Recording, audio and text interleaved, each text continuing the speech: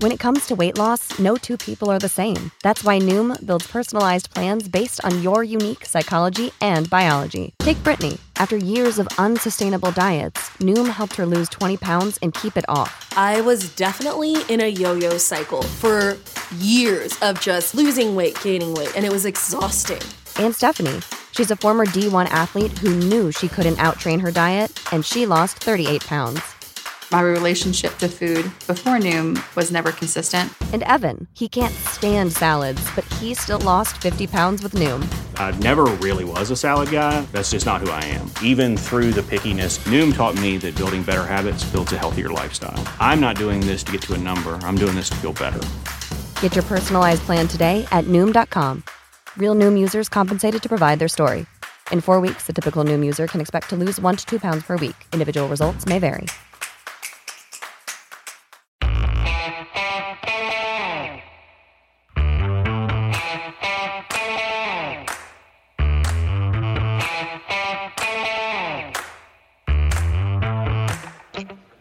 Hi, folks. Welcome to another episode of Film Study. This is Ken McCusick.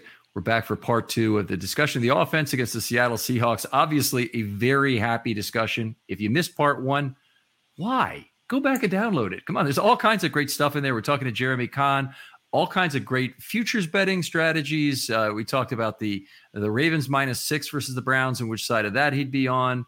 The wisdom of a bet on Roquan or Geno Stone at 100-1. And talked a little bit about Devoa and whether or not the Ravens are at a good price to win the Super Bowl right now relative to Devoa. Devoa would say they have a lot better chance. And listen to Jeremy and what he has to say on that, because there's some very interesting stuff. Talked a little bit about Lamar Jackson's performance, and I know everybody wants to hear about that. And, a good game again for Lamar, one maybe where he didn't maximize his opportunity set. And, of course, we talked a lot about Mr. Mitchell. And we'll talk about Keaton some more in part 2, I'm sure. But Jeremy, great to have you back. Yeah, man, good to be back. And I know I wanted to get in the offensive line with you because this is where I get to kind of pepper some questions at you and find out what actually went on Sunday with the offensive line. And let me start this off with you with Ronnie Stanley, okay? Because this is a guy that we've talked about quite a bit and how important he is to the offense. What was it? Only responsible for 1 of the 4 sacks the offensive line was this past weekend. That's actually a week old. I'm sorry. That note is a week old. They had 1 sack, and he was responsible for it, though. Yeah. That was a week. Okay, so let me talk about the strip sack. Was that Stanley's fault when that went down? And some of the missed blocks that he had. Kind of let me know what you were seeing there with him. Okay, so Boye Mafe is a handful, a draft pick just out of this year, and exciting young player that Seattle got. He had the strip sack. It was Stanley's actually only negative play of the day, which is good, but he did get run out of 2 other pressures. So he got beaten by Mafe another time where Lamar evaded the pocket and ran for positive yardage, which was great. And Mafe was chasing him most of that way, which was really fun to see, by the way. And he ran out of another pressure for I think it was a smaller gain, 5-6 yards that was also positive. Those kind of plays, he gets a 0 score as opposed to a negative score for it, but he does get docked pretty significantly in terms of a subjective adjustment that I add later, where the system is not capturing every negative point should be applied. 6 missed blocks. Every single one of those was a loss at the line of scrimmage. Now, losses at the line of scrimmage are really severe. That means the guy opposite you is beating you some way on the block you're trying to make. Losses that are not at the line of scrimmage fall into several categories. You can miss on a pull. That's not great, but it's not necessarily terrible. You could more often miss going into level 2. So you look around for a block, there's not one to be had, or you can't quite reach somebody. That's not as bad a situation as missing at the line of scrimmage. So 6 out of 6 losses at the line of scrimmage is bad.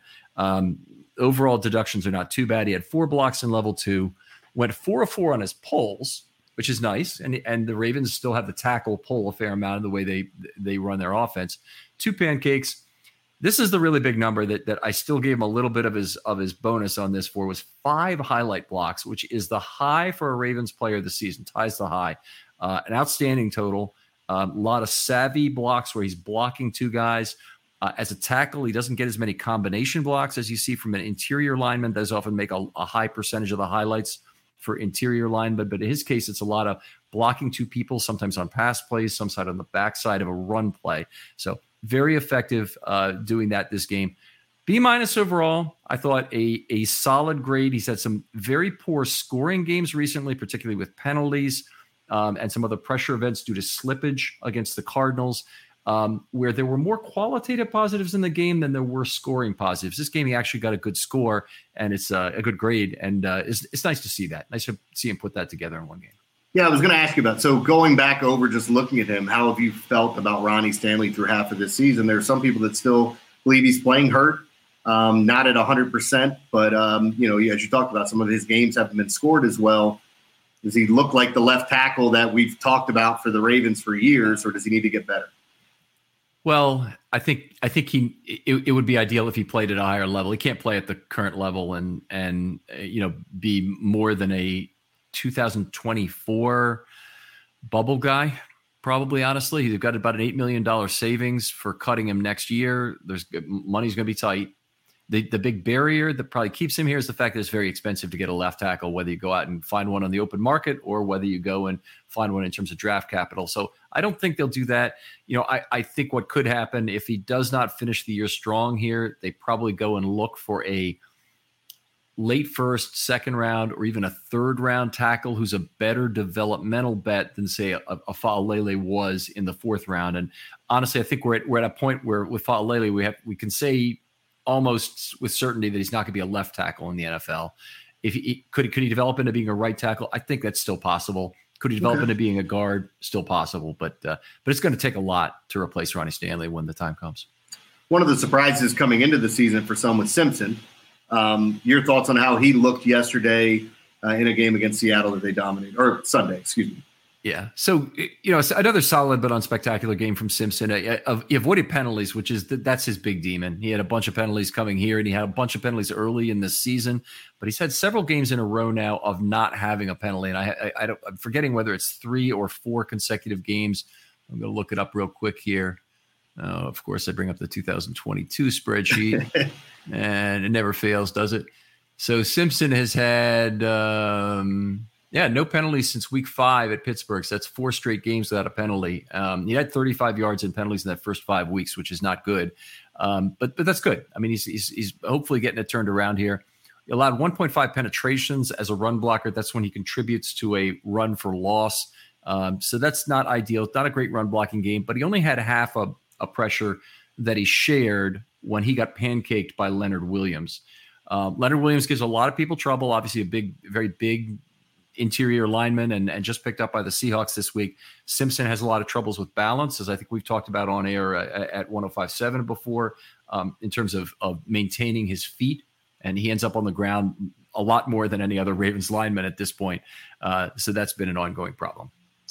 Well, the one that I was really excited to talk about was Linderbaum. So we all know about. Oh, good. You went. I had a little more on Simpson. Okay, I'm sorry. I didn't want to move it too quick. Yeah, go ahead. Yeah, no, you're doing good. 10 missed blocks for Simpson this game is a lot. 5 of those were losses at the line of scrimmage.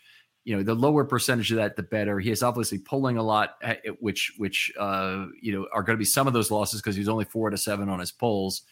Did have 7 blocks in level 2, 0 pancakes, 3 highlight combination blocks. So that's something at least to pull forward for. A C overall. So again, solid but not spectacular.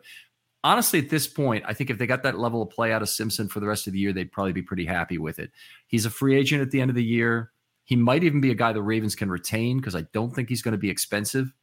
If he develops, he will be. But if he doesn't go anywhere from where he is now, if he stayed at this level, I think he's very re-signable. So, Ken, just going back to the missed block. So when you're grading those, is that easier to grade than, say, like a drop pass? Because you get what I'm saying? There's some gray area as far as is it catchable, is it not? Are missed blocks easier to tell just by looking at it? Is it, hey, that's who you're supposed to have, he got by you? Or how do you look at those things? Okay, so you've hit on a couple topics here. One is assignment, which can be one of the harder things to do. But, there are people who tell you can't possibly do it because you don't know the assignment. Well, there's only a questionable assignment on maybe 1 or 2 blocks per game per player at most. Usually not even that. Yeah. Usually what they're supposed to do is very clear from their own actions. And it's when somebody busts through a gap where there's players on either side who might have been responsible for picking up a stunter or a blitzer, that's where a nuance comes into it. But it's really not as complex as people would have you. Yeah. And in particular, I find that players are particularly hoity-toity, elitist in terms of their view that they're the only ones who can understand the nuance of who's supposed to block who or what the assignments are, and it's an elite fraternity and you're not part of it. It's crap.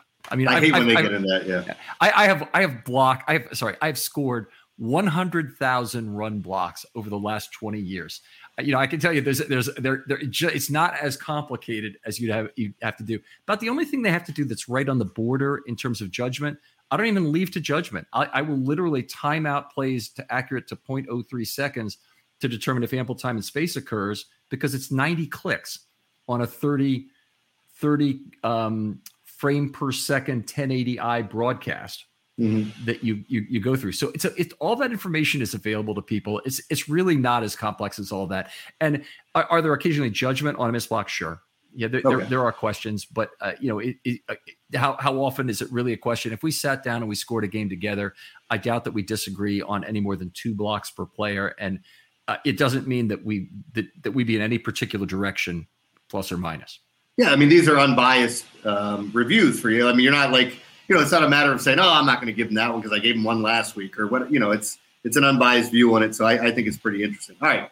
Now, I said I wanted to get to Linderbaum because you mentioned highlight blocks. And I know for a fact that if it doesn't rank as a highlight block, I don't know what a highlight block is. That's right. But I talked about that play on the Mitchell run where there's no other way to put it. He put the women and children to bed and went hunting for supper. And then after he got some, he said, I'm still a little hungry. And he went looking for someone else, which is what you want. The only thing that could have made it better is if I remember what George Kittle and Quentin Nelson of the Colts, when they were screaming while they were blocking people and somebody's mic picked it up, that sounded frightening, but that was an incredible play. How did Linderbaum look to you overall? Let's start with the highlight because it was one of the cool plays of the season by any Ravens offensive lineman. So he got way out in front of the Mitchell run. Mitchell took a little bit of time to break tackles behind him, which was nice. That made it extra opportunity for him to get down. And he goes down and he absolutely annihilates Jordan Brooks, number 56, who's the guy who was drafted immediately before Patrick Queen. Yeah, he was linked to the Ravens out of Texas Tech, right? Yeah. So was he at Texas Tech? I'm trying to remember. I think it was at Texas Tech. I think you're probably right. Yeah. But anyway, he knocked him what seemed like into next week, and somehow Jordan Brooks stumbles, keeps his feet. We'd already written it down as a pancake, and I go, wait a minute, he didn't pancake him.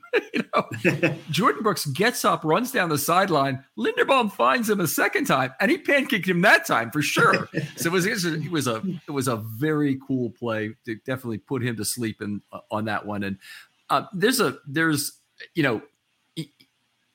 It's also a case where you can't judge a player by the 450-foot home run he had. You have a lot of at-bats as an offensive lineman.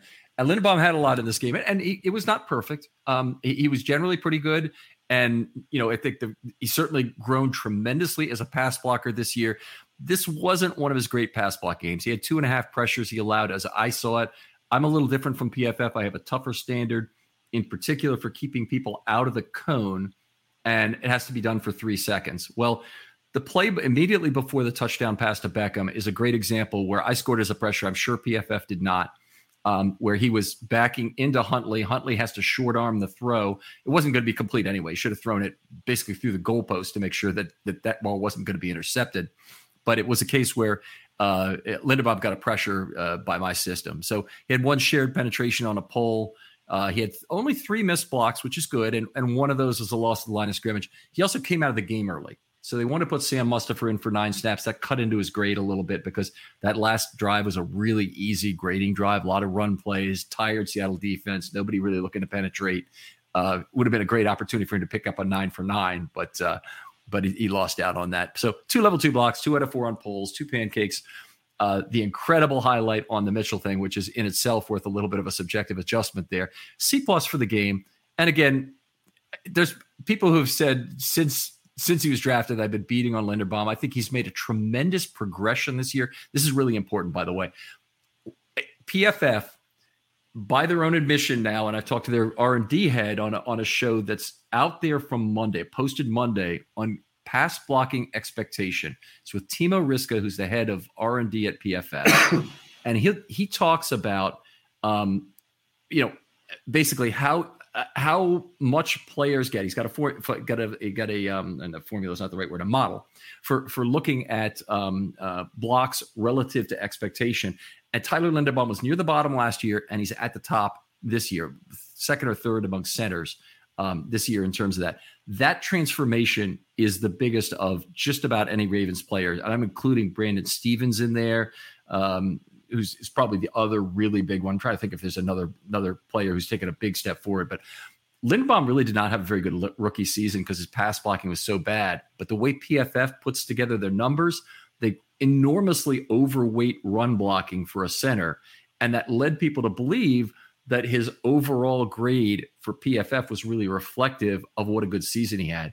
What Timo told me, basically on Monday was, you're really better off looking at the separated run and pass blocking grades, and PFF is going to change their system next year to more accurate, effective. I've already been telling people that for years, about the way he's saying, the pass and run blocking games are meaningful in of themselves, but they don't do a good job of combining those. See, Ken, I use PFF every week, and I'm a subscriber over there.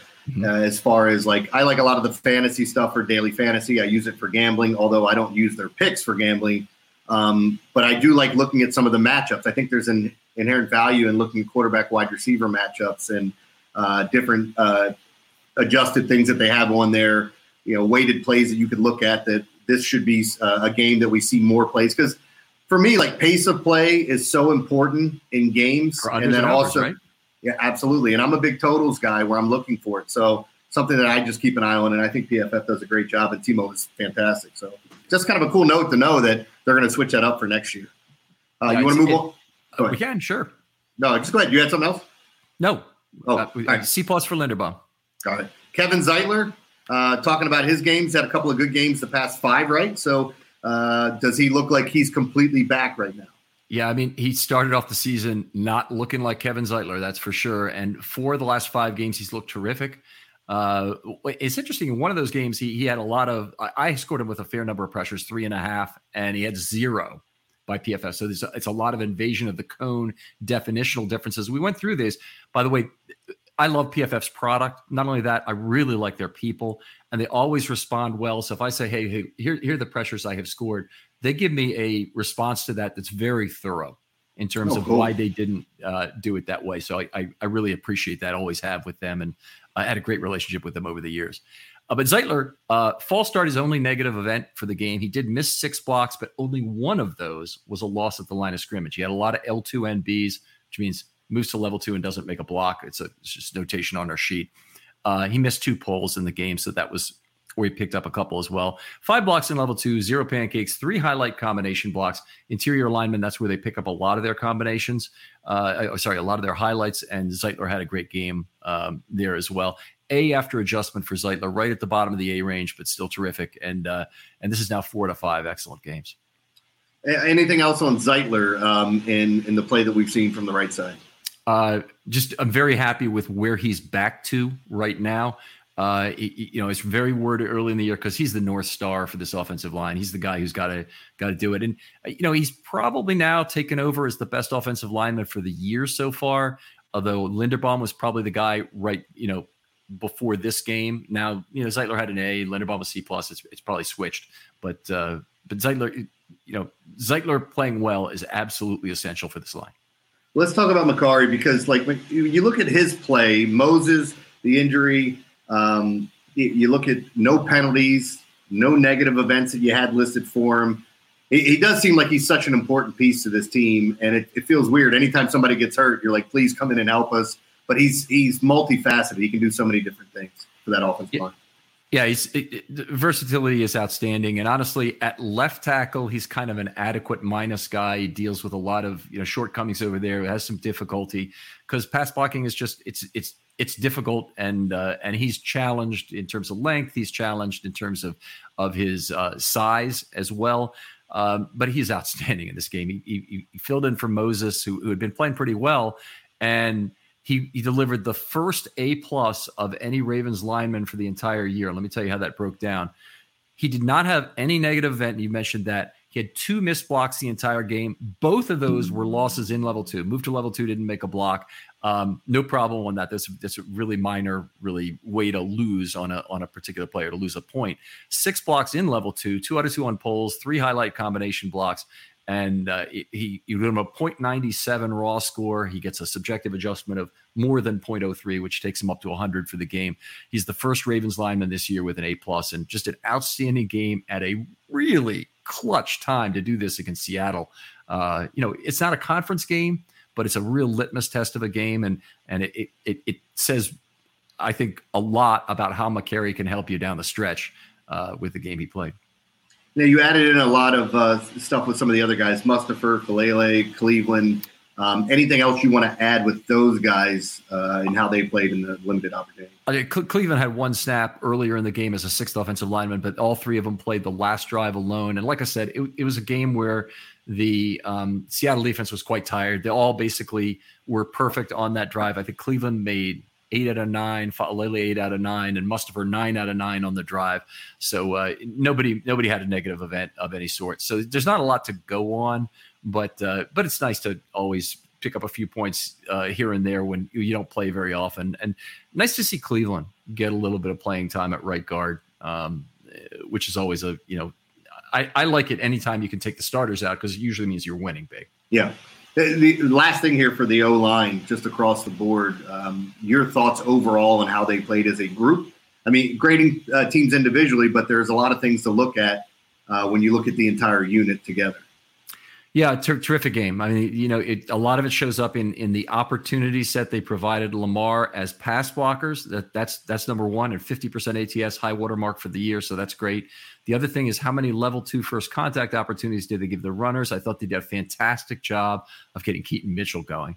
Yeah, he was caught in the backfield a couple times, or caught near the line of scrimmage a couple times. Yeah, I think he had a run for -4, didn't he? And then a pass for -4 in the next play. I think that's right. But anyway, he when he got to level 2, he was able to show that power and burst and elusiveness and contact balance, because that offensive line got him those opportunities. And it's going to be very big for them the rest of the season to keep doing that, because the Ravens, I think, really have something there, and they need it for Edwards as well. Frankly, you need it for any runner. Whoever you got at running back is you want to get those level 2 first contact opportunities. Yeah, good stuff from the O-line there. So look, and as a guy that, when I look at the O-line, it's really, I know when they've done bad. I always say, when I hear your name, that means you've probably done something wrong. But as a group, I thought Sunday was kind of telling with just, it just seemed like will. They were moving guys around and able to do pretty much whatever they wanted as a group. And, like keeping Lamar clean outside of the one play that we talked about with the strip sack. All right, okay. Well, let's talk about some individual skill position players, and we always do this guest first. You bring up a player, talk about him whatever way you want to. I'll kind of respond, and then I'll bring up my player. Yeah, I want to talk about Odell a little bit. So he gets in the end zone. I don't know if he's been practicing that touchdown dance for 8 weeks. As I think you pointed out, it was kind of interesting that Tyler Huntley's the guy that throws the touchdown pass to him, or maybe that was it you today when we were talking about that? That was an interesting thing, and I know Preston brought it up yesterday too when we were talking to him, But yeah, like I still think there's something there. I agree with you that like he's not the player he once was. Ultimately, I had worried about like looking at his route running. I still think that he got some separation in this game, in my opinion, at times. But I had wondered about that. Did you notice anything in separation with him early on in the season that he wasn't getting quite the – because I think that's why we were seeing a lot of flags and maybe not the ball being tossed his way. Yeah, I think separation has been a problem for him. He's played a lot of snaps so far this season, and the Ravens did a good job of spreading those snaps more in yesterday's game. And there's no need to play Flowers for every snap in a game like this. He's one of the guys who really should be coming out. But a guy like Bateman, who's just starting to hit his stride and really needs the reps, hasn't been getting a lot of targets, he needs to be on the field, likely needs to be on the field. A guy who doesn't need to be on the field is Odell Beckham. I just, he's played a ton of snaps already this year. I kind of feel like we know who he is. I know they wanted to get him a touchdown.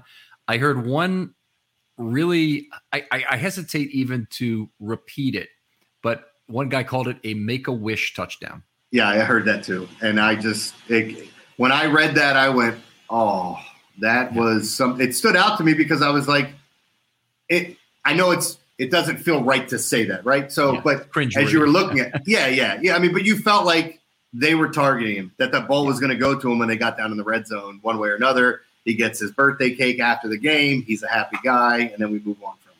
Yeah. Well, I mean, I know he's a popular player on the team, so I don't really have a problem. Anything they want to scheme up in terms of getting him a touchdown here is fine. I do think the rest of the season that they ought to be trying to give Bateman perhaps 20% of the snaps he's currently getting. In addition to the snaps Bateman would normally get, which would be to me, it would take advantage of what Bateman brings as a route runner. Beckham still needs to be a good teammate to these guys. And I know Beckham is playing for himself in a certain way, but it's very important that Beckham be the kind of route running teacher that he can be. Beckham's one of the great route runners of the last decade in the NFL. And to have him teach Bateman, even though Bateman was one of the great route runners coming out of college, it's really his calling card. There's still a lot of tricks that he can teach him. You just see all the penalties Beckham draws, and there's a lot of craftiness as a wide receiver that he can teach to a Bateman. If you can run routes and you can if you can really run routes, I mean, look, anybody can go out there and run something. I'm talking crisp.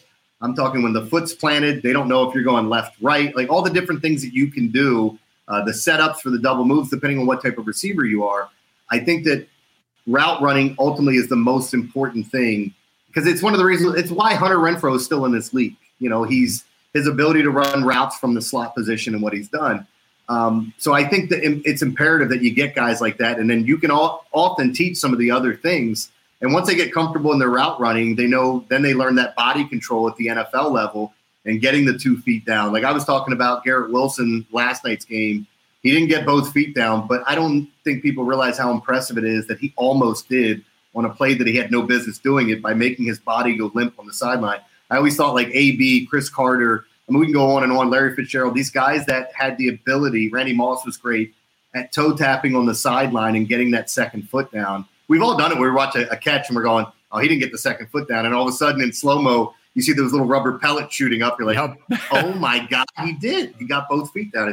It's pretty impressive. And I still think there's something left in the tank for Odell, but I hope the same thing you do, that he's working with those younger guys and teaching them some of the things he's learned over the years. Mm-hmm.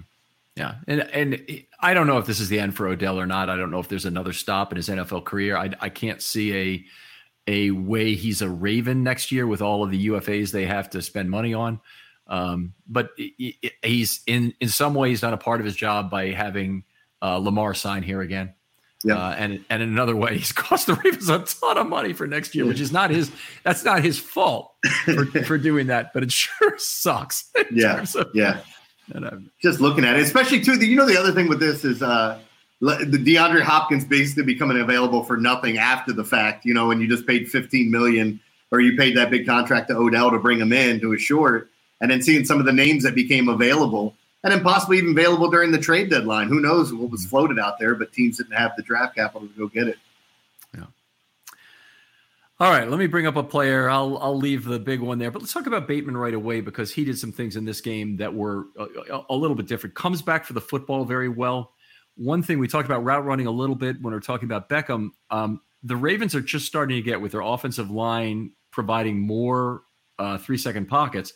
They're starting to get to a point where they can really take advantage of good route running. And, Bateman is a guy who throws wiggle at the top of the route. So that's the important part of that for him. On the other side, Flowers, who's an incredibly sudden athlete, doesn't even need to run routes in a certain sense because any move he makes that the cornerback overreacts to it and he's gone anyway in another direction. He can give him a 1-2 very quickly and be gone to an open space on the field. So he almost doesn't really have to know that he's wiggling or manipulate the cornerback in a certain way. Bateman is a manipulator. Beckham is a manipulator if he's going to get separation. So the Ravens offense is finally in a position to take advantage of good route running. This is a time to have Bateman taking over a larger percentage of the snaps. And good comebacks. He has to also occasionally be able to catch a deep ball to make opposing cornerbacks respect the double move that comes with that. But he came out of Minnesota with not only the reputation but the tape to show he can run a very wide variety of routes and be effective with wiggle at the top of that route. And I think he's about ready to explode in that way for the Ravens. A guy he reminded me of coming out of college, and they went to two different schools, but both good route runners. And I feel like they can actually run the entire route tree. Like, I think there's a lot you can do with Bateman. Was Reggie Wayne, who was drafted at the back end of the first round. And I know I'm comparing him to a guy that's, a Hall of Famer or going to be a Hall of Famer, whatever. But when you look at Reggie Wayne and his accomplishments in this league, like, you could throw him the slant right off the line. You could throw him on the post corner. You could throw the double move. You could throw the hitch route, which Peyton loved throwing that to him. And I think he encompasses all those things. And with his route running ability, he can be that type of player. We just haven't seen it here yet because of injuries. And now there's a lot of mouths to feed. But, ultimately, like, from doing this so long and doing this in the summertime, everybody had that belief that Bateman was going to be the number one receiver, and then it might be Beckham behind him, and we didn't know what we'd get from Zay Flowers right off the bat. But that hasn't been the case thus far. It's been kind of Flowers and then everyone else outside of Andrews, of course. Yeah. But yeah, that's the important part of it, is making sure that you're getting him the ball and then he's involved in this offense, because I think he's a guy that can't be a home run hitter. Wayne is an excellent analogy, by the way, or an analog, or whatever the thing is, a comparison player. Yeah. Very much a great route runner, and the Colts love those guys. And there's good reason, because Peyton Manning was very much a time is running off in my head kind of quarterback who was always going to make his play from the pocket. In fact, in his last years, he almost never left the pocket, almost never scrambled at all. But he always had a great internal clock for knowing where a receiver is going to be. Didn't even have to have his back turned. He could have his back turned to the field for play action at the time, and then he'd turn around and the ball would be right where it's supposed to be. But to do that, you really have to have receivers who know how to wiggle, get free, and be in the spot that Peyton expects them to be on time. And that takes great route running. And the Colts had a bunch of those guys. Marvin Harrison really fits into the same category, but you bring up other guys, even like Zach Pascal and some of the other guys the Colts have had since the Manning era have been pretty good route runners that can throw a little shake at the top of the route and lose a corner. So it's a great analogy, and there's a great reason why. I'm not sure yet that Lamar really is ideal for working with great route runners, because he just does not. He's not an on schedule quarterback. He extends very naturally. He looks and he sees. Say goodbye to your credit card rewards. Greedy corporate mega stores, led by Walmart and Target, are pushing for a law in Congress to take away your hard-earned cash back and travel points to line their pockets. The Durbin-Marshall credit card bill would enact harmful credit card routing mandates that would end credit card rewards as we know it. If you love your credit card rewards, tell your lawmakers, hands off my rewards. Tell them to oppose the Durbin-Marshall credit card bill. What does innovation sound like? It sounds like the luxury of being in the moment with your customer, client, or patient. It sounds like having the right information right when you need it. It sounds like being at your best for your customers and your business. Thanks to Hyland's intelligent content solutions that improve digital processes, innovators everywhere are able to do their thing better, whatever that thing is. Now, who doesn't like the sound of that? Hyland, for innovators everywhere. Visit hyland.com. The future is a hefty responsibility and not one that we take lightly, but then taking things lightly has never been what Hefty is about. That's why we've created the Hefty Renew program that turns hard-to-recycle plastics into valuable resources like park benches and building materials. To participate, simply fill up an orange Hefty Renew bag with accepted items, tie it up, and drop it in with your regular recycling. That's it. It's that easy. It's time to rethink recycling with Renew. Particular valued resources may vary by geography. More info available at heftyrenew.com. Save big on your Memorial Day barbecue, all in the Kroger app. Get 3-pound rolls of juicy 80% lean ground beef for $3.49 a pound with a digital coupon. Then get select varieties of flavorful Powerade, Body Armor Super Drink, or Arizona tea for 77 cents each, all with your card. Shop these deals at your local Kroger today, or tap the screen now to download the Kroger app to save big today. Kroger, fresh for everyone.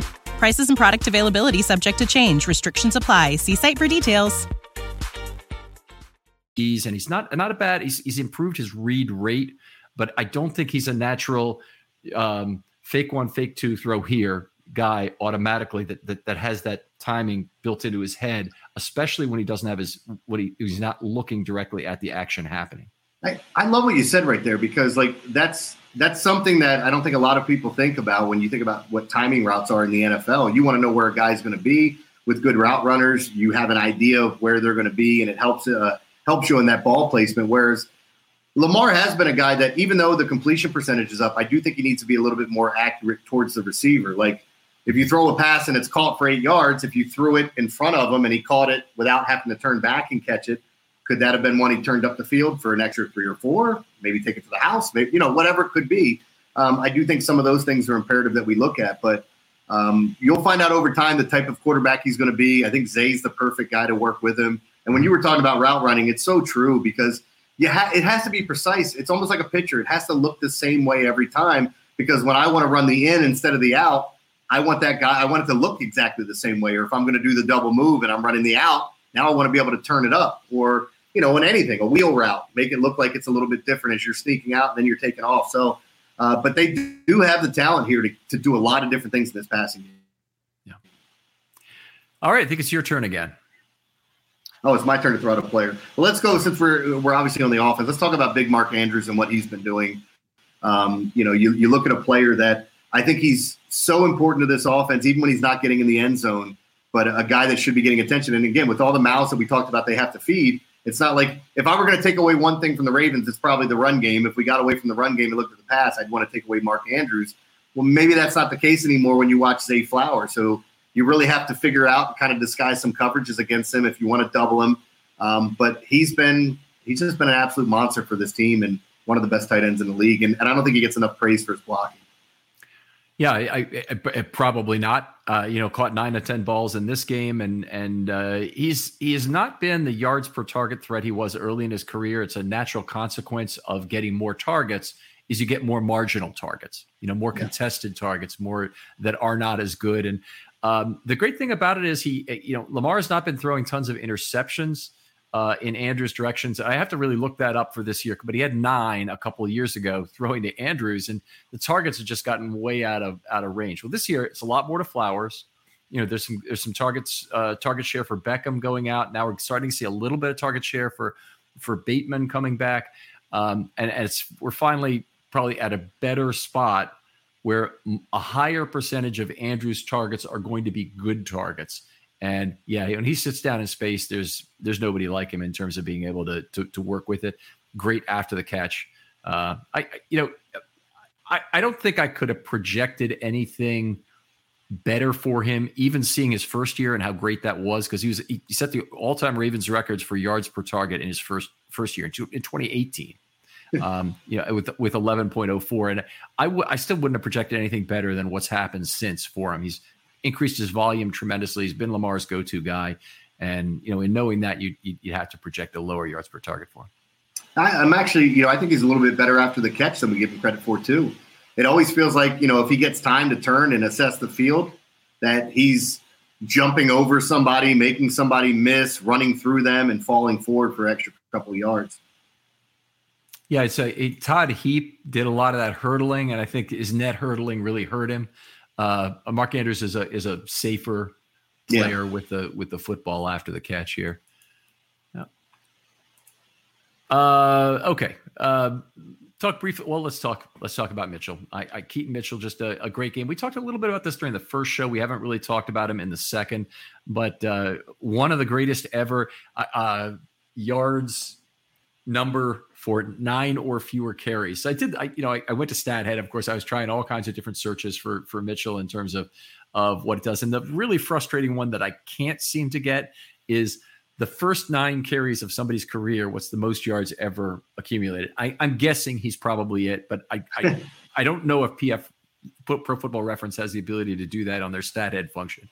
But what I did do is I looked at the greatest games ever with 9 or fewer carries. And one thing is funny about it is he's tied for the 9th ever with 138 yards. Maurice Jones-Drew had the most ever. It was an 8-carry game that he had 170 or so yards on. But Colin Kaepernick is in the group. And one guy who's only 3 yards behind is Josh Allen, who had a 9-carry, 135-yard game. Yeah. So some big quarterback runs there. Yeah, it's a really interesting list because The top 20 contains 5 guys whose position no longer exists under the same name in NFL. So really? 2 guys were LHs, 2 guys were RHs. I assume that's a left halfback, a right halfback. It probably deals with old box formations or something. But and one was a WB, which I assume is a wingback and not a wishbone or something like that. Yeah. So I guess in the old double wing and all the different positions that you'd have in that one and single wing. I mean, there's a lot of ways to look at it. I mean, that's just some old school football or high school and college football. But yeah, when you talk about Keaton Mitchell, I love the explosiveness. I loved how you talked about him making guys miss. And again, it's that, I always felt like they needed, when they had all those injuries and they went to all these old veteran running backs, I was like, man, this isn't what you want. You really hope there's some young guy on your team that just kind of gets it and you get to give him an opportunity. It felt like Kansas City always had one of those guys on their team they would just throw in and he'd run for him, or the old Denver scheme where it's like, oh yeah, here's Orlando Scary. You like him? Oh no, you don't like him? Well here's Mike. Here's Mike Anderson, or here's whoever. It's kind of funny to think back about some of these guys that have been given opportunities, and now it's exciting to think that Keaton, with this opportunity here that he was finally given and he made the most of it, that he could get more carries and maybe become an integral part of this offense. Well, there's one guy watching this game who probably is not too happy with the circumstances. And I'm sure he's rooting for the Ravens, and he'll get a ring if they win. But J.K. Dobbins is not very likely to be in Baltimore next year. And it became less likely with this game because the 2 guys who are signed for 2024 are Hill and Mitchell, and they're both going to be here for sure. I think the Ravens would likely go to a power back, but if you're cutback speed guy, your cutback guy could be different players, of course. But in Mitchell's case, I think he gives you a lot of what Dobbins gives you as a runner, and what they would want to complement that is more of a pure power runner like Edwards that they could go out and get, and those guys are available at the college level. They can bring in somebody new, or they can re-sign Edwards. But I just don't see Dobbins now being re-signed by the Ravens, even though he could come back at a bargain price. Yeah, it just makes you wonder what could have been for him. The injury is just too much. And I think he was unbelievably talented. I was excited for this year. But, and there were some other things too. Like I thought Harbaugh took a couple of shots at JK in praising Keaton in the post-game presser a little bit. I didn't even hear that. He brought up the word humble a couple of times. Like he's very, very humble. He's very humble. And to me, it felt like he was taking a shot at JK. I don't have any inside knowledge on that, but that's what it felt like. And some of the people I've talked to felt the same way. But we'll see. We'll see. It's kind of tough because he wanted to get paid. And I understand it from a running back standpoint. And I'm sure you do too. It just sucks where it's at for him. But this is the game now. Like I wouldn't pay a running back that type of money for a long-term deal. Yeah, he's got his own union to blame in terms of the CBA that was negotiated and whatnot. One of the things about this is I think the owners are legitimately agnostic to where the revenue goes. They don't really care if it goes to rookies, if it goes to more veteran players. They don't really care if it goes to running backs, wide receivers, or offensive linemen. But they're gonna play where they think the rules benefit, paying those players. In the terms of running backs, it's not anything about the usage of a running back that is minimized in terms of their value on the field, because you can build a running back into your offense a lot of different ways and get value from them. It's durability that is the big issue. So if you have a fixed point at which players come off their rookie deals, they're already ready for the old folks home. And any other position, they're the offensive line, defensive line, they're often just getting started. Well, we weren't that far off from and I tell you to take, and this is how it worked out for me, because I was a big Ezekiel Elliott truther. I thought he was the best all around back in the league. And when he hit the wall, and I'm watching it, and I'm seeing Tony Pollard run better than him, and me being a Zeke truther, I'm going with this. Yeah, I think you got to move on from him. It's sad. Because he was a great talent, but now when you watch him, there's just not much there. The explosiveness leaves. I think maybe you're running more upright. You tend to get hurt a little bit more, and you have these nagging injuries. And it's the right benchmark, 30. I wouldn't want to sign a running back on more than a 1-year deal unless I needed a backup or something else, a bet. After the age of 30, I just wouldn't. Well, you look at all the deals that the Ravens have had for guys that were trying to make a comeback with Devonta Freeman and Le'Veon Bell and Kenyon Drake and Josh Gordon, who's not been terrible, but Latavius Murray, a bunch of guys coming back that basically have not worked out. And I think the thought was that those guys could work better with the mesh point, and there was something about the experience with them that was going to make them a better risk than younger backs. But I've much more appreciated when the Ravens have gone over the young guys who are cast-offs, maybe attitude problems somewhere else. I mean, Alex Collins comes to mind as a guy who was in that boat. It's not like they've never got an old bat works out. We go back to Justin Forsett. He was an old back who worked out, and Mark Ingram was. But they were both signed to pretty limited deals in terms of what they got. And, it's just their hit rate on older running backs is clearly not good. And every time I see them sign a 28, 29-year-old running back, I'm like, again. Yeah. Can we throw another player? Sure. What about Pat Ricard? We saw his snaps down a little bit. Do you expect to see less and less of him in this offense as it moves forward, or is he going to be an integral part of what they do if they're going to make a run to the Super Bowl? Well, it's an interesting question, because this is a game that I thought would have suited Ricard very well. They ran the ball 41 times. They were closing out the game. That's why I said you have to have Ricard on the roster. I do expect to see him more and not less, probably, in terms of how they do him. They used him a few times as a chip blocker in this game, where he gives you some real value to help out your tackles. They used him once as a set blocker. So he had some pass blocking contributions he made as well. He did was used in the pattern 3 times. One of the things that is a little funny about the entire Pat Ricard situation is, I think these players at the beginning of the year that the Ravens fans are really happy to pay the money to, Rock Ya-Sin. I can think of others, Beckham, Aguilar. Nobody really seemed to mind the draft capital lost on him, and they were, they might have had questions about him as a receiver, but they weren't really concerned about the 6th round pick. But you go through the guys they paid money to, players don't become too concerned about that. For some reason, Ricard is a hill people want to die on, either the white or black, the 1 or 0 hill on. And, love or hate him. Yeah, they love him or hate him. And the truth of the matter is, he's incredibly useful to Monken's offense. Not as much perhaps as he was to Roman's offense, is not as integral, but the Ravens need him. And I think right now, he's still signed for another year, because people have kind of forgotten that. But I think he'll be here next year. I like him a lot. Like, again, I'm not the guy out here screaming, give him the ball in the short yardage situations. Oh, he's so big, he's just got to fall forward. That's not me with the talent they have at back. I'm also not the guy that's going to sit here and tell you that take him off the field. I think he's very important. Seeing what he's doing at that size with that ability, it's impressive. And no matter what, if you're sitting there saying all you have to do is follow Patrick Ricard, that's where the ball's going, well, good luck with that. That's easier said than done. Yeah, $4 million for next year Ricard will make. And even though the Ravens are tight on money, I think they'll start by going back to him and saying, hey, do you want to play for 3, or do you want to extend and go 2 for 6 kind of thing? But I think it's a very good chance he stays in Baltimore, and still a very productive blocker and very important. And Keaton Mitchell's future, in part, is going to be determined by a player like Ricard or somebody else who's trying to take his place. How about we talk briefly about Likely, who got back in the offense with 4 targets, 4 catches. He's actually only not caught 1 ball all year that's been thrown his way. And that was that horrible drop in the Colts game, which is one of 10 plays that probably cost them that game. They had a lot of different opportunities, a lot of individual plays in a 1-score game. But as a gambler, that's where all that drama comes from, right? Yeah, that's where he went down to 1 knee, right, and tried to catch that and dropped it. Yeah. Yep.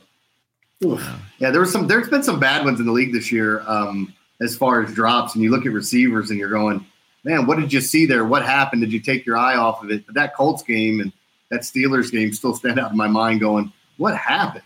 What is going on with this team? But now it seems like, figuring some things out. I do like I'd like to see more of Likely, but at what extent too, because I do like the wide receivers that they've been mixing in. I thought before they made all those acquisitions of the wide receivers they're getting, we might see more double tight sets, and likely maybe you could see an offense similar to what we've seen in New England or even here in years past with the double tights. But But yeah, it's been not as much of him as I thought. I still think he's a red zone target and can be used so as such, but it's a nice little luxury to have if something should happen to Mark Andrews. Knock on wood that doesn't happen.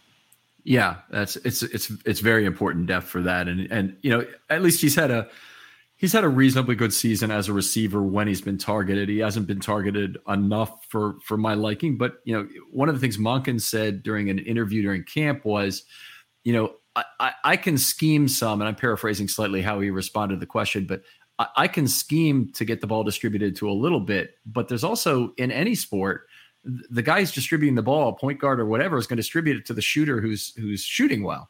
And so it's incumbent on the players who are getting opportunities to make the most of those opportunities when they come up, and that's how they earn more and whatnot. But I think it's a very honest point in terms of that. But on the other hand, Monken can do some things with scheme to get players one target and get them a chance to earn some additional trust dollars in the Lamar bank account that will hopefully get some additional targets. I think he's done a pretty good job, by the way, with Bateman the last few games doing exactly that.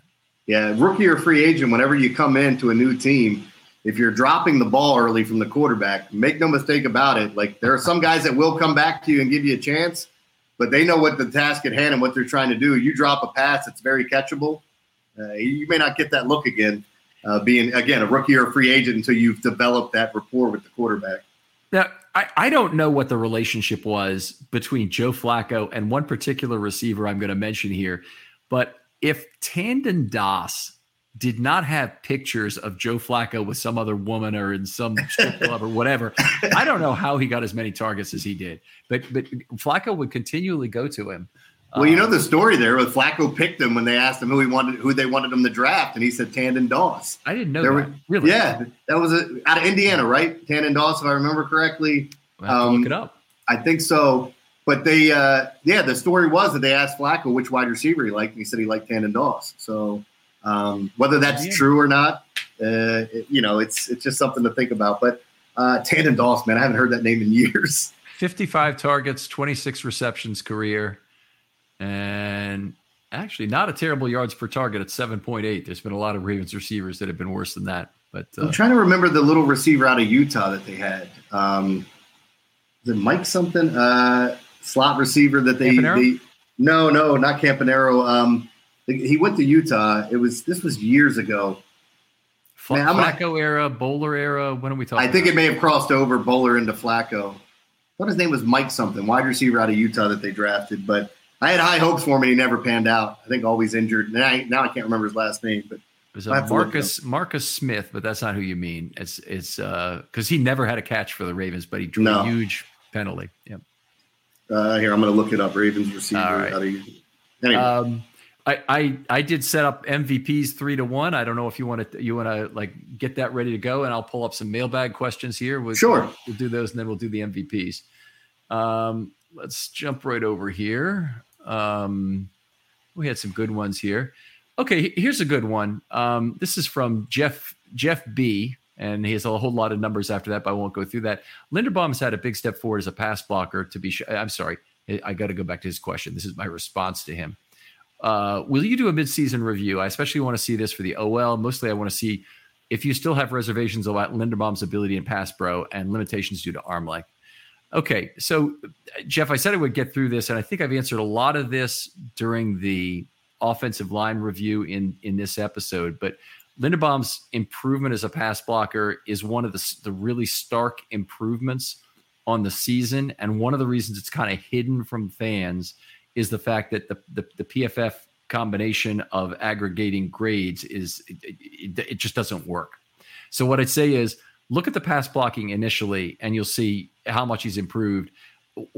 I was very happy with where Linderbaum started as a rookie, as a C plus player. It was a solid year in terms of anybody's rookie year in the NFL. I was never buying into the notion that he was an instant Pro Bowler or something by his run blocking alone, which was very good. This year, he's actually taken a step back in run blocking. Probably a little bit of that is regression to being normal. Some of it also is probably that he picked up weight to be a better pass blocker. So that's worked out. And I think his year is perhaps more exceptional by the fact that he does not have nearly as good a left guard playing next to him as he did with Powers. Powers, a very good pass blocker. I think he probably helped out Linderbaum some as a rookie. This year, less so from Simpson. And I think his improvement is really stark in terms of what he's done as a pass blocker. And, I don't think you could ask for more of a improvement between year one and year two. So you still go back to the move that they made, great move to acquire the first round pick, get Linderbaum. That was a fantastic trade. I mean, in terms of the value acquired for Marquise Brown. Does you think anybody in Baltimore really misses Marquise Brown right now? No, but people were upset because well, after the fact, now knowing what you got, but once they trade him, it's like, well, who's going to play wide receiver? And you've got this situation. You just gave him away, and now you're taking a center. Oh my God, a center! Wow, it's the unsexy picks that people don't realize really matter to the success of these teams. Yeah, I actually wanted them to take a corner there. And they, get a center later because there's a lot of guys who had center. But the center I wanted was Zach Tom, and he didn't go until the 5th round. And the corner I wanted, though, was Kaiir Elam. So if they drafted him, he's really sucked he's been as bad as Jalen Armour-Davis, frankly. Really? But Zach Tom has been fantastic, and he's played tackle for the Packers now and is really playing very well. So you give, you get in terms of that. Let's see. Okay, here's a good one. Garnett West, friend of the show, at Garnett478, Semper Fi, a longtime Marine there. What is your opinion now when it comes to the bootleg with Jackson turning his back on the defense after witnessing it for half a season? Okay, so this is a comment I made in the past about Jackson having difficulty reacquiring the field. He's had some good boots. There's no doubt about it. I think that Monken has probably provided a little better boot scheme for Lamar because most of what they did on the boot with Roman was zone block left, naked boot right. We even have ZBL NBR. It goes immediately on our score sheet when we see this play develop. And it's so common that what it means is the right-handed quarterback rolling to the right is the natural side to them to throw from. Rolling to the left, much harder. So while you do sometimes see zone block right, naked boot left, it's much rarer. But the play is so well understood in terms of what the dance steps are. The defenses recognize it too.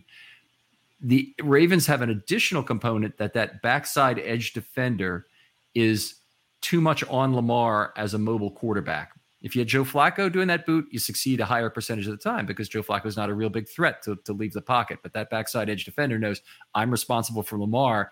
And that thing, in the same way that Homer Simpson is always thinking, eat the pudding, eat the pudding, eat the pudding. Yeah. He can't get that out of his head. So when the guy rolls right, he's right on him. So that's good stuff. Yeah. I mean, I like hearing the breakdown of those things too with, the different types of quarterbacks we're seeing now in the league where you're going to get more quarterbacks plays designed to roll the pocket at times. But ultimately, I think teams are hoping that you stay in that pocket and make some plays eventually. But yeah, it's kind of an interesting take to kind of hear some of those things and how things work out. Anyway, I will finish the point here real quickly is that the boot they ran in the last game, they didn't try and do a zone block play. They made it look like a gap play. And he rolled out, and it looked like he got an extra split second to throw that bar to Lamar. And I know Sip to Tally Films, Coach Evans, by the way, great material there from Coach. We want to have him back on this show when we get an opportunity, but he puts out some great videos himself. Pointed out that the spacing was not great. And I think that's part of the way the play kind of worked after I thought about it a little bit is they're so used to normal spacing being at 3 levels on the boot play that when you show them something different and a gap run scheme, what looks like a gap run in front of that, then it makes the boot not look, it's not as, that edge defender is not as keyed up for the boot. I think he got a little extra time. I think the ball went to Mark Andrews on the play for, 8 or 10 yard gain. It was a nice little play that worked out. But yeah, Garnett, to just answer your question, I think the scheme has done more for Lamar this year in terms of boot plays. By the way, it was David Reed was the wide receiver out of Utah. Oh, there you go. Played with Flacco. He was drafted the year after Flacco was drafted, I believe, if I had my years correct. But that was the name I was thinking of. I couldn't think of the name, but yeah, that's the guy. So David Reed hardly was on the field at all, but one of his things in the 2011 game at the Steelers when they came back to win on Torrey Smith's catch, where Torrey Smith, didn't drop it, but he didn't make a catch on the left side of the end zone. Then he caught it, of course, with 8 seconds left or whatever it was to win the game. David Reed, I think, got the opportunity before that. Flacco threw one into the end zone for him. that was just overthrown and, unfortunate. But he got some big opportunities for the Ravens for what he did on the field as a receiver. Well, that's what I was saying. Like, I thought he was one of those guys that kind of got thrust into a situation and would have had opportunities that he played well, and the numbers weren't there. Look at how many targets he had as for the Ravens. He's mostly a kick returner. He had 12 total targets in his Ravens career. I'm sorry, 9 total targets in his Ravens career. So that 2011 target I'm talking about in the end zone was either the second or third target of his entire career with the Ravens. Wow. So. And by the way, he was in the draft with Sergio Kindle, Terrence Cody, Ed Dixon, Dennis Pitta, Arthur Jones, and Ramon Harewood. Yeah. Yeah. It's a really bad draft, honestly. But you don't have 100% no matter who you are. All right. We ready to talk about some MVPs here? Sure. Let's do it. We'll go 3-1. And since it will be less likely that I'll steal your guy, you go ahead with your number 3 guy. My number 3, we're just talking Ravens here, right? Yep. Ravens and offense only, not defense. Yes, of course. So my number 3, I'd put it in, and I'm going to give it to Gus because I think Gus has been inherently important to the offense. The getting in the end zone. And again, if you're looking at it, or if we're just going from this game, there would be some easy ones to pick. But again, I think Gus has been inherently important to the offense and having a nose for the end zone. We want to look back at this game. It was important. Wouldn't disagree with that, not even for a second. That's a great pick. My number 3 guy is Lamar. And this was not Lamar's greatest game throwing the ball. He still had the high completion percentage. Didn't make the most out of his opportunity set, but what he did do for the first time in a few weeks was really run the ball effectively. And that was nice to see. I thought Seattle was not good at keeping him in the pocket. They didn't spy him effectively in this game, so it ended up with him getting free and having some key runs in this game, even when they got pressure occasionally. So Boye Mafe was chasing him all the way down the field on one of those, and it was nice to see. But he's my number 3 guy this week. My number 2, I know you won't have him. I'm going to give it to Odell Beckham. Finally getting into the end zone. He had that dance ready. God knows he's been practicing every night before the game. But look, we get past that now, right? He finally got his touchdown on his birthday. It's great. I thought overall, though, going from last game where it feels like I'm sure he doesn't feel like he's contributing, making a play and getting in the end zone helped him out. So I'll give it to Odell. Okay, fair enough. My number 2 guy is Patrick McCary, first A+ for any lineman. Actually, very tough choice between him and the number 1 guy, who I guess we can both probably guess we have the same guy. Yeah, I mean, look, it's kind of tough to get away from him, and he wowed everyone, but Keaton Mitchell has to be the guy. And you know me, I can't give an MVP to an offensive lineman. If I didn't hear your name, thanks a lot. But for me, it's all skill position players. I just love the way he ran the football. And on top of it, I just think it's such a great story, and knowing that Dad was there and hearing about the family and all these things. And once I find that text chain, I'll make sure I send it to you. But he was just incredible, and I'm sure you can talk to just breaking it down of what he actually looked like, the missed tackles and everything else. I'm just talking visually. It was pretty stunning to see the long 60-yarder and then that 40-yard touchdown line. All right. Well, I'll tell you, not just for Keaton, and this is his time. Keaton is going to be a tremendous part of this Ravens team for a long time. Anthony Mitchell, his career a little bit less known, but he was a hell of a ball player, great dime back for the Ravens the season after the Super Bowl in 2001 and also in 2002 again. He played some great football for the Ravens. I think he actually was a starting safety in 2002, but a dime back in 2001. Still want to talk to him on the show about the long touchdown return and that play and the experience that he had in Tennessee, because it was one of my best days ever as a fan, and certainly the best until the Mile High Miracle came along. But outrageous play. And it looks like I'm sure you're very proud right now if you're out there and with what your son is doing.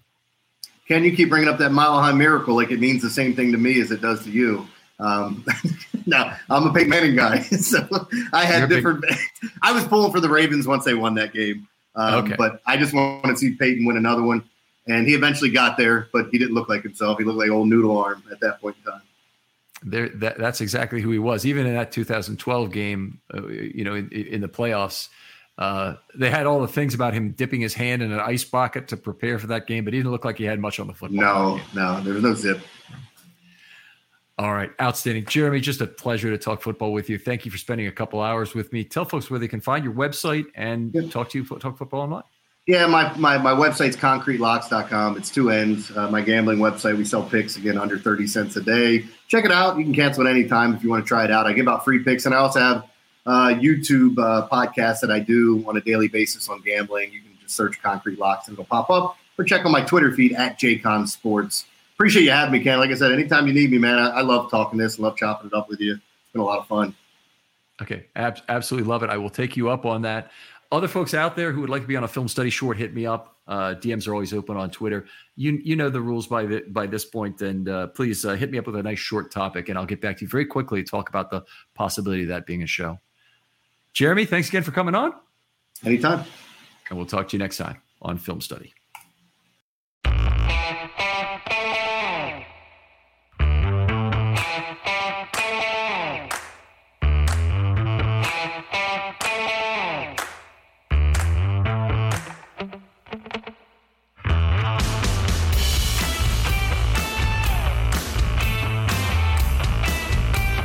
Say goodbye to your credit card rewards. Greedy corporate mega stores, led by Walmart and Target, are pushing for a law in Congress to take away your hard-earned cash back and travel points to line their pockets. The Durbin-Marshall credit card bill would enact harmful credit card routing mandates that would end credit card rewards as we know it. If you love your credit card rewards, tell your lawmakers, hands off my rewards. Tell them to oppose the Durbin-Marshall credit card bill.